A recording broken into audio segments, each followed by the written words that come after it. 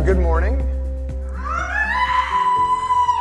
Welcome church, and welcome neighbors. I am glad to be here with you this morning. And we are in a series that we're calling Glory Through Anguish. And the way that this is a little bit unusual, but I think it's going to work for us. The way that we're going to work through this is we're looking at the end chapters of the biography about Jesus that was written by Dr. Luke. And we're starting at the end and then working our way backwards scene by scene. So last week we started with the resurrection, which is the foundation of our faith, the foundation of Christianity. The reason why we're still singing songs about Jesus is because he was a man who came back from the dead just like he said he was going to do. And if somebody can claim they're going to come back from the dead and then do it, then maybe we ought to pay attention to the other things he said about himself and the things he said about us and the things about how we ought to live. Maybe. So we started with the resurrection. We talked about how incredible that was. And now we're going to take a step back and ask the question, how did we get here? So if you'll bear with me, I'd like to make a sports analogy. And this is outside my area of expertise, but I think you can maybe go with me. So the only sports ball that I know about is like the Super Bowl. And so I suspect that there are times where there's a really significant Super Bowl that happens. And like both teams are super invested. Both teams have worked really, really hard. There's this one play that like makes or breaks the game, and everybody's excited. There's a whole lot of yelling. If you're in the Gagnon house, you should have ear protection. And yeah, it's an experience if you haven't had it yet. But like those moments of glory, those moments of triumph, actually are only moments of glory and moments of triumph because of what has led up to it. Usually it's the relationship between the opposing teams that can make a game really great. If there's an underdog and somebody who's clearly set out to win, we care more about what happens as opposed if they're just both like, oh, they're both the best team and yeah, they should be competing. But no. If there's like an underdog story or something that we can root for, then it's not just the plays that have come up to that moment of that make or break play. And then it becomes like what has happened in the season beforehand. What brought us to this moment of glory? How did we get here, and why does it matter? So we started with the end. We started with the resurrection, and I think that that's appropriate because that really is going to frame a lot of how we look at the rest of what we're doing. But we're going to take a step back, and how did we get to resurrection? We got there by death. We got to glory through anguish. And as we do that, I think we're going to see some parallels with our lives. Typically, as we're walking around day by day, we don't really feel particularly glorious. Maybe we're more walking through the anguish side. And if that's the case, then what is the hope that we're looking for? So would you pray with me as we begin this morning? And I got it on this one too. Let me get to it. There we go. Let's pray together the disciples' prayer. It's the model of prayer that Jesus left for us. So let's pray. Our Father in heaven, hallowed be your name. Your kingdom come, your will be done, on earth as it is in heaven. Give us this day our daily bread, and forgive us our debts as we also have forgiven our debtors. And lead us not into temptation, but deliver us from evil. For yours is the kingdom and the power and the glory forever. Amen. Would you open with me to Luke chapter 23, or navigate with me to Luke chapter 23, and we're going to begin in verse 26. Luke 23, beginning in verse 26, and if you're using the blue Bibles, it's on page 1103. Those are tucked under your chair, under a chair in front of you, 1103. And it's going to be helpful for you to follow along today because we're going to cover kind of a lot of verses. And there's some names in there, and I think it'll be easier for you to follow along if you are reading with us.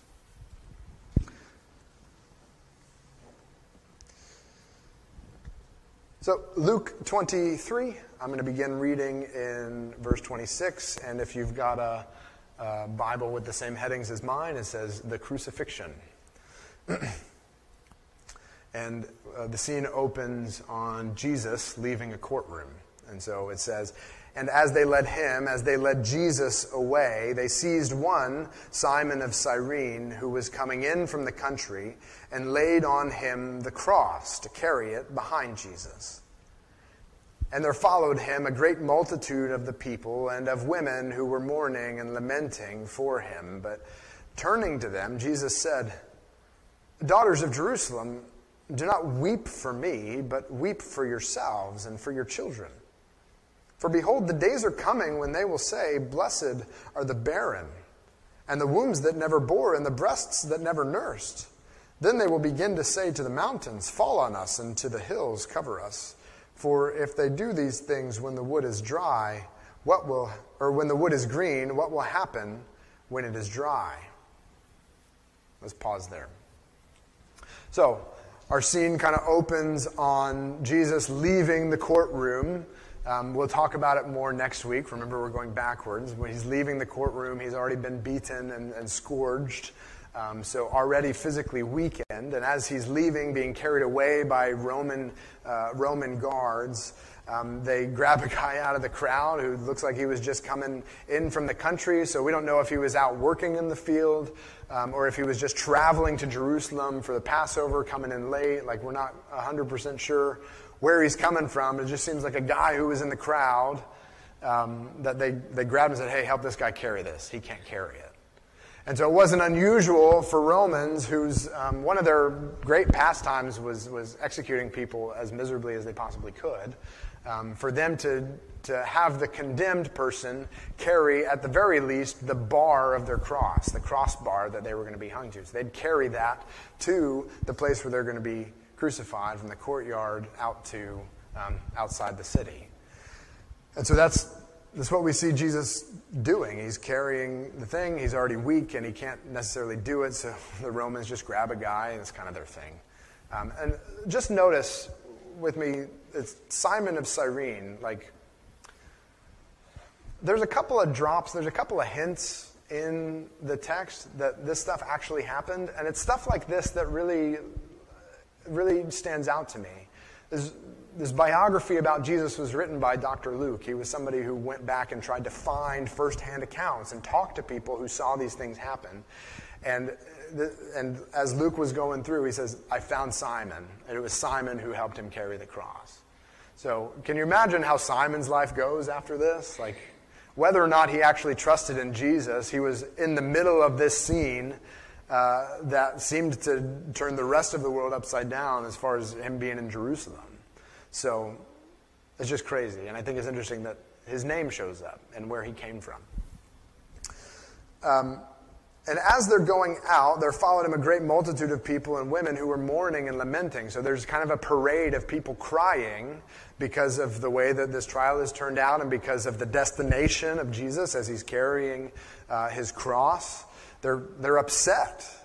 And Jesus turns to them and says, you guys shouldn't be crying for me. You should be crying for yourselves. And I'm trying to wrap my head around what is going on here. Like, he's carrying his cross. He's going to be nailed to it. He's going to be crucified. He knows he's going to be executed. And there's people crying over this fact. And he says, look, you guys are crying for the wrong thing. Like, don't be upset about me. You guys should be concerned for yourselves. And he quotes some prophecies, some Old Testament scripture, some Hebrew scripture, that says, "Blessed are the barren and the wombs that never bore and the breasts that never nursed." Blessed are the women who never had kids. Because this trial is so difficult that you're getting ready to go through. The judgment that you're falling under is so bad, like you've subjected children to this. And we hear this in our modern day sometimes. There will be couples that will say, well, we can't have kids because the world's too dark. We don't want to have kids because there's too much going on in the world, and we don't want them to have to deal with it. So and that's the same idea that's conveyed in the prophecy, that there's a judgment coming on this city, Jerusalem, for what they do.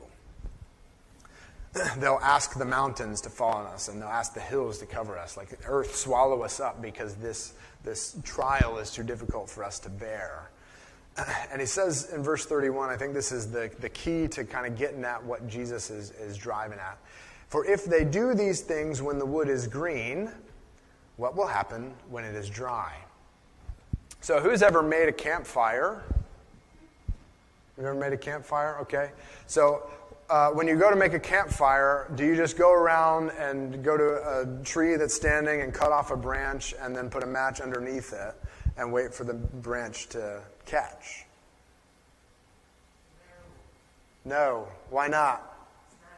It's not dead. It's got water in it. There's still life in it, and you can't really burn water. Like water extinguishes fire. It doesn't work. You usually, when you make a fire, you find these little teeny sticks that are all dead and dried up, and you pile them together, and you let them get burning, and then those little sticks burn bigger sticks that are also dry, and then if you've got a whole bed full of embers, of hot embers that are all dried up and are burning, then you might be able to cut a branch off of a living tree and stick it in there, and it'll smoke. In order to burn green wood, in order to burn living wood, you need a hot fire. And Jesus is saying, look, if they do these things when the wood is green, what will happen when it's dry? He's saying, I am green wood. I'm innocent of any of the crimes that they have accused me of. But they are willing to go to great lengths to light me on fire. They have made this huge hot bed of burning hot embers in order to make sure that I am consumed. What happens when God turns and sees your guilt? If they've constructed this hot bed of coals and you put greenwood in it and it's burning, then what happens when you put dry wood in? The judgment's coming.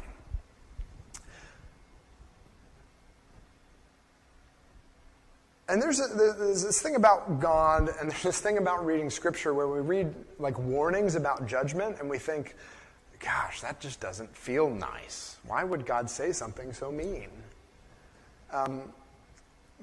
But somebody pointed out to me at one point that a proclamation of coming judgment is an expression of grace. If I see that something bad is going to happen to you, and I don't tell you, I have not loved you. If I see that something bad is going to happen to you, and I tell you, I see something bad's going to happen to you, I'm not the bad guy. I am loving you. And you then have the choice to either accept my warning and say, oh, well, maybe I should make a different decision, or not. So a proclamation of judgment, a prophecy or telling the truth about there is a judgment coming isn't a mean thing. It's an act of grace. It's an act of mercy and kindness.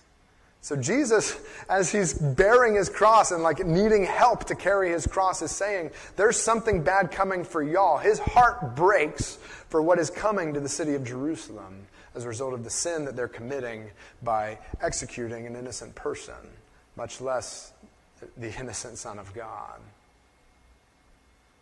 His concern is for them. And so he's extending them grace because he's saying there's a time coming where judgment will fall upon you and it will be bad. Bad. But until you get that time, you have an opportunity to make some different choices.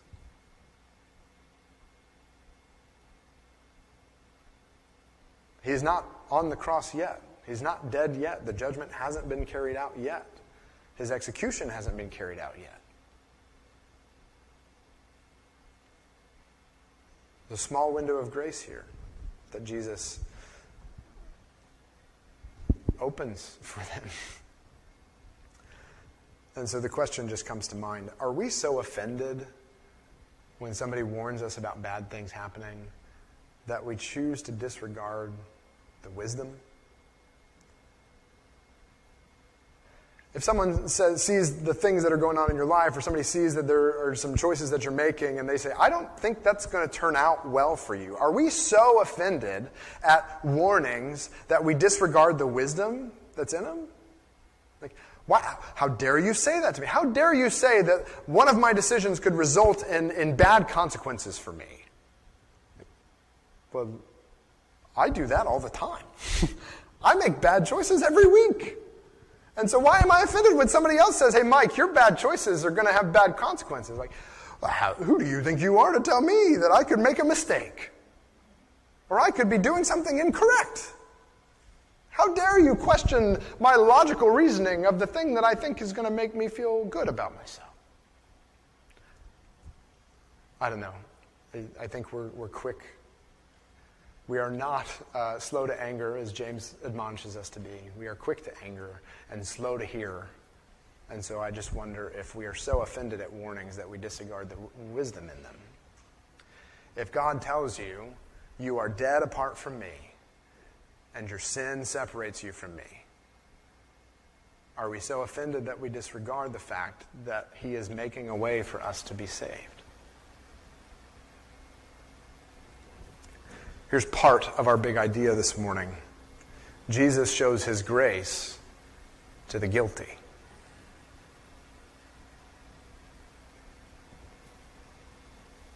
Jesus shows his grace to the guilty. Let's pick up reading in verse 32. 2 others who were criminals were led away to be put to death with him.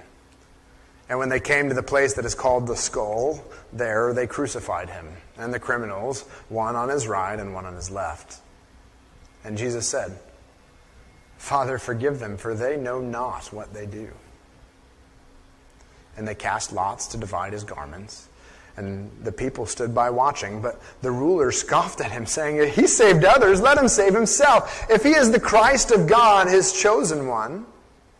The soldiers also mocked him, coming up and offering him sour wine, and saying, if you are the king of the Jews, save yourself. There was also an inscription over him, this is the King of the Jews. One of the criminals who were hanged railed at him, saying, are you not the Christ? Save yourself and us. But the other rebuked him, saying, do you not fear God, since you're under the same sentence of condemnation? And we indeed justly, for we are receiving the due reward of our deeds, but this man has done nothing wrong. And he said, Jesus, remember me when you come into your kingdom. And he said to him, truly I say to you, today you will be with me in paradise.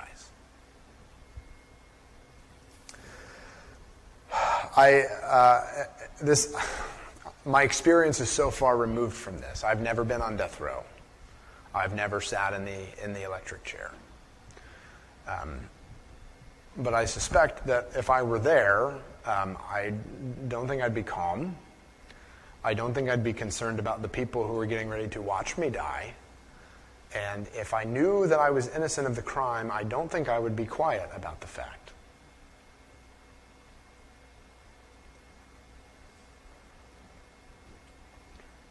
I'm tempted to holler and scream and yell to make the point, but I think you get it. You don't have to do that. Y'all get what I'm saying, right? Yeah, Sarah's advocating for the yelling. If I'm innocent of the crime and you're getting ready to kill me for it, I feel like I would have something to say about that. And when we look at Jesus, he's crucified. They crucified him. They put nails in his hands. They nailed him up to a wooden cross. And he's going to, the process of crucifixion, it's not the blood loss usually that kills you. You die of suffocation. So if you nail it out like this, your hands like this, and your feet are kind of bent at the knees a little bit, what that does to your lungs and your shoulders and your lungs, I'm not a biologist, I'm sorry. But what I know is that it will cause you to suffocate, and you have to push up on your feet in order to get a breath. So every time you want to take a breath, you have to stand up on your feet. And eventually you get so exhausted, you lose strength in your legs that you can't stand up anymore, and then you suffocate. So that's the process of crucifixion. Did I mention that the Romans really liked killing people and making them suffer as they died? This was their favorite hobby. And the Romans did it, and then the other Romans watched it. And it was entertainment because Netflix wasn't around. Right? So he's nailed to the cross. He's hanging there. He's struggling to breathe. He's been beaten, which we'll talk about more next week. And he says, Father, forgive them, for they know not what they do. I'm not sure if you've run across it, but I hear it. I hear echoes of it around, sometimes in conversations with people. That Jesus was just a political figure that got caught up in some weird trial, and then he died, and people kind of turned him into God after the fact. I don't see that in this text. Jesus isn't like washed over by his circumstances. He's not overwhelmed by by the circumstances of the political situation that he's found himself in. He's submitting himself to what is happening. You can't kill God. You can't kill God against his will. If God's going to die, he's got to choose to do it. And it seems like Jesus had a purpose. Father, forgive them, because they have no idea what it is they're doing.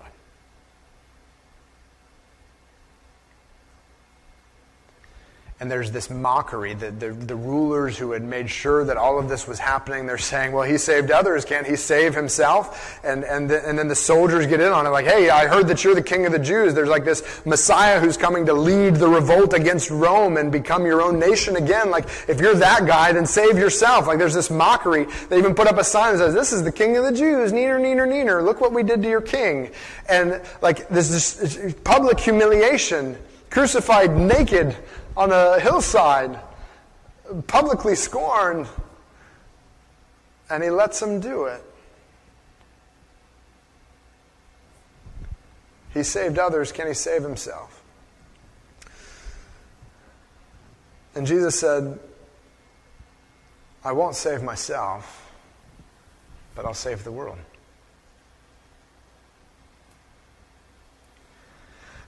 I thought about asking my friend to join us this morning. He's a power lifter, and what that means is that he lifts nothing when he's at work, but when he goes home to the gym, he lifts really, really heavy stuff. So not super helpful with a wheelbarrow, but if you give him like 400 pounds, he's all about squatting that stuff. I don't understand it. So I was going to have him come and show me like how to squat, 400 pounds, whatever it is. So he would get here, probably down there, and break the concrete as opposed to the wood platform. And he'd, squat down, perfect form, because that's his thing. And then he'd pick up the 400 pounds, and he'd probably drop it, because it's work putting it back down. He doesn't do a lot of work. Anyway. If he were here, I'd talk about him this way too. So it's when you're landscapers, there's lots of trash talking. Anyway, if I were to come to that same bar, right, that my friend had just lifted off the ground and then put down, I could have good form, great form, but I don't have the muscles to lift the thing. And so though I was giving it my all and my whole effort, it wouldn't come off the ground, right? Because I just can't do it.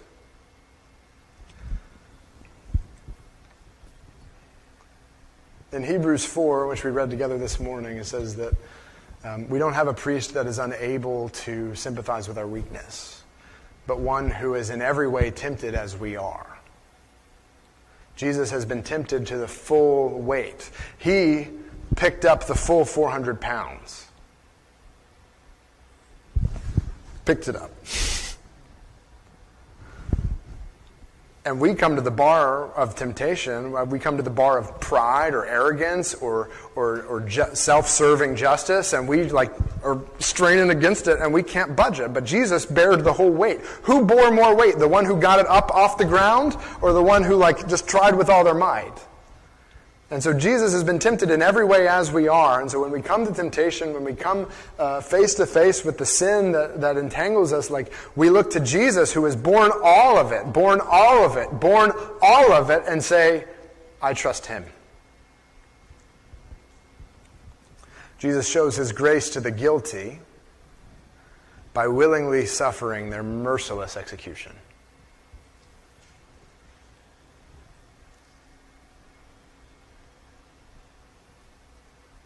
Jesus shows his grace to the guilty by willingly suffering their merciless execution.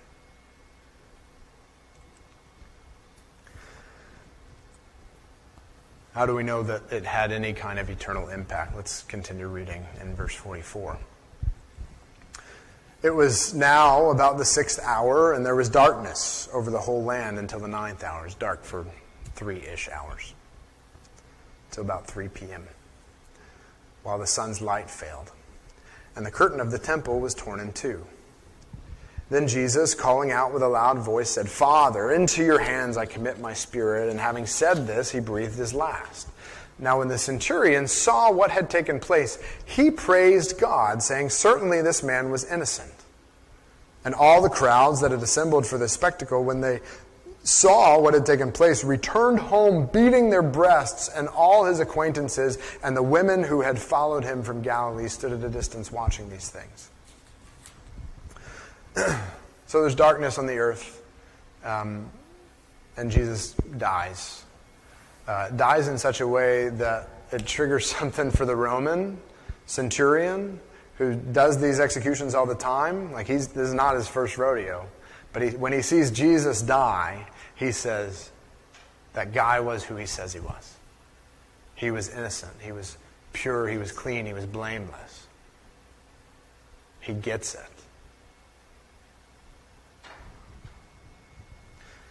And I don't know if us reading through that passage, if it stood out to you, it occurred to me as we were watching some videos around Easter time that this was a detail that my kids had never noticed before. So I want to show it to you because it is actually significant. He says in verse 45, while the sun's light failed and the curtain of the temple was torn in two.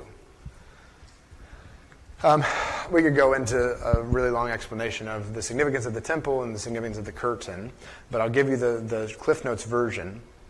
God had chosen in ages past to dwell in a special way among his people Israel. He said, I'm going to put my presence in a special way on top of this golden Bible cover that we call the Ark of the Covenant. I'm going to put my presence there. You're going to put that special Bible cover into a room, and you're going to put a curtain across that room. It's a really, really thick, heavy curtain. Really, really, really thick, heavy curtain.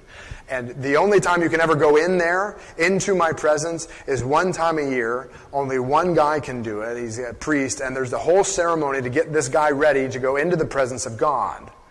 And if he goes into the presence in an unworthy manner, he's dead. There is no question. You don't follow my rules, I kill you. I kill you. Sorry. So the presence of God is back in a corner of the temple, right?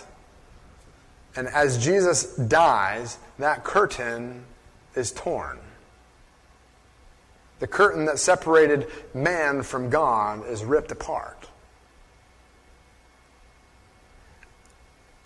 And I think there's two ways that I have gone back and forth this week to understand what is happening.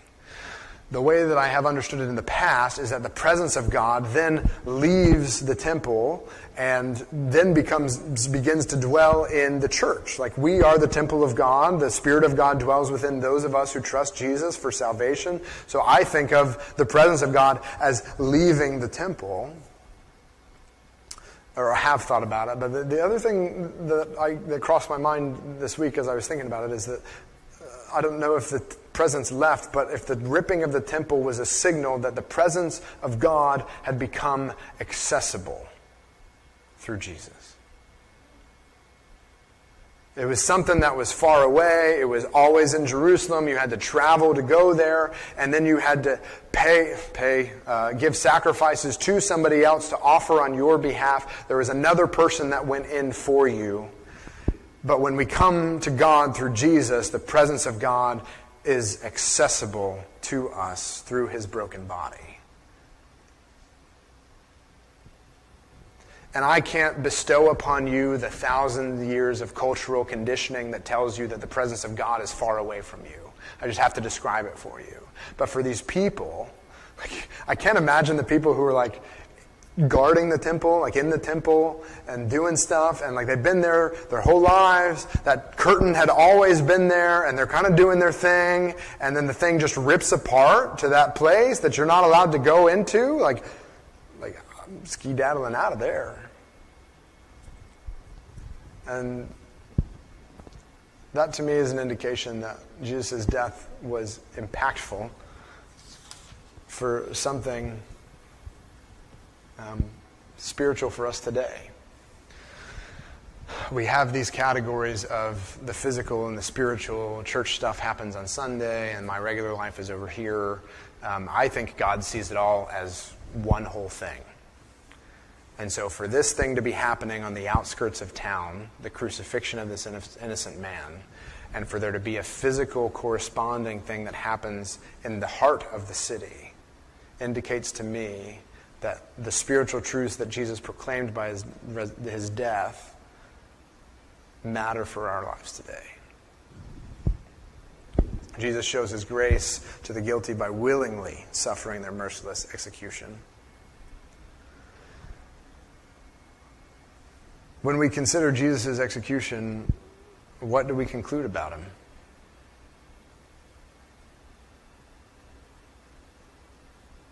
Historically, you can't get around the fact that he existed. Like, there was a historical guy named Jesus, came out of the city, known by the city of Nazareth.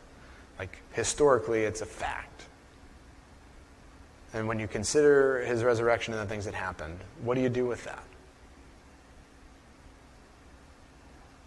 What do we conclude about Jesus when we consider his execution?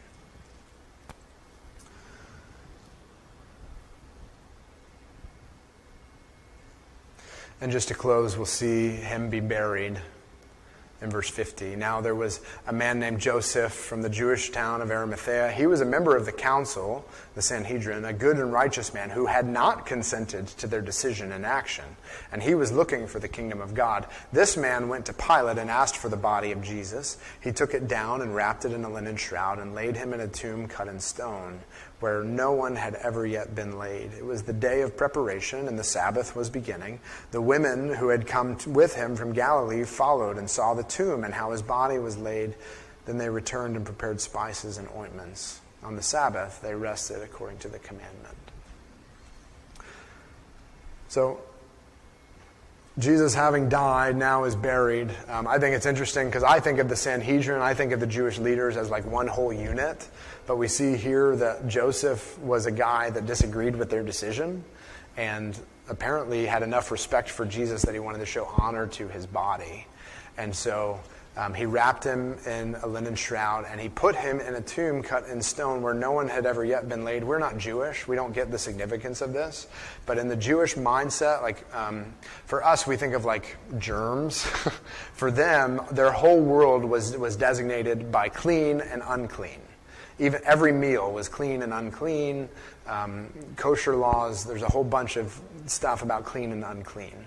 So for him to be in a tomb that no dead body had ever been in, is actually really, really significant. It was a clean tomb, a clean sacrifice laid in a clean tomb. And you're like, well, doesn't everybody get their own grave? No.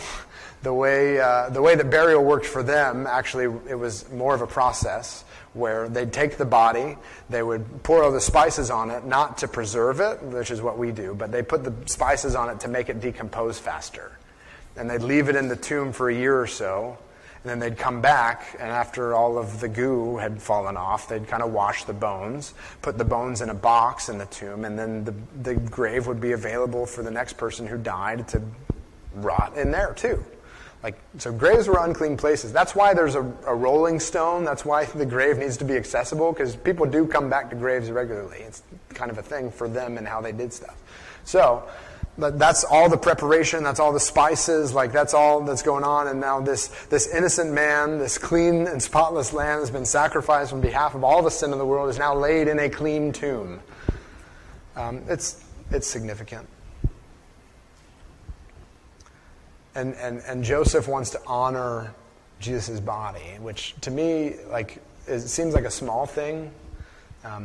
We don't take burial super seriously. Cremation's a big part of our life, which I don't say that in judgment. I just say it's a fact of how we think about things. But Joseph wanted to show honor to Jesus with everything that he could. And this is a small thing that he had at his disposal, and he chose to do it. And so we're here this morning gathering together, ideally, in the best case scenario, to honor Jesus. And the challenge, I think, is how we honor Jesus with our whole lives. How do we honor Jesus on a Tuesday? At work, at school, in the grocery store, at the thrift stores, in traffic. How will we honor Jesus this Tuesday? When Jesus shows his grace to the guilty by willingly suffering their merciless execution.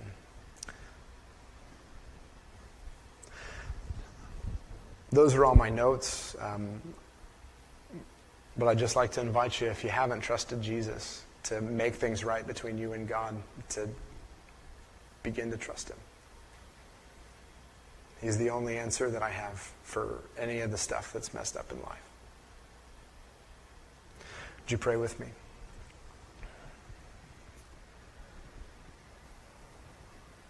God, this is sobering reading this morning. We took a shower this morning. We put on nice clothes. We did not want to think about ooey gooey decomposing bodies. We didn't want to think about death. We are really, really good at convincing ourselves that it's not coming for us. And so, God, as we're face to face with it, would you extend your grace into our hearts? As we look at coming judgment, may we not be offended by the warning, but heed the wisdom that one day we will die and be face to face with you and have to give an answer for the way that we lived.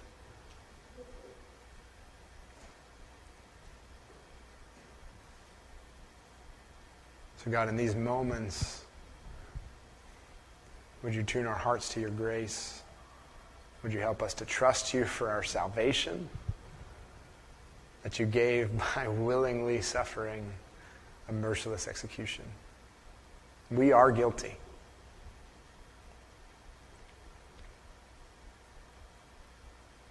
And we want to be saved by you. Thank you for your love. It's in your name that we pray. Amen.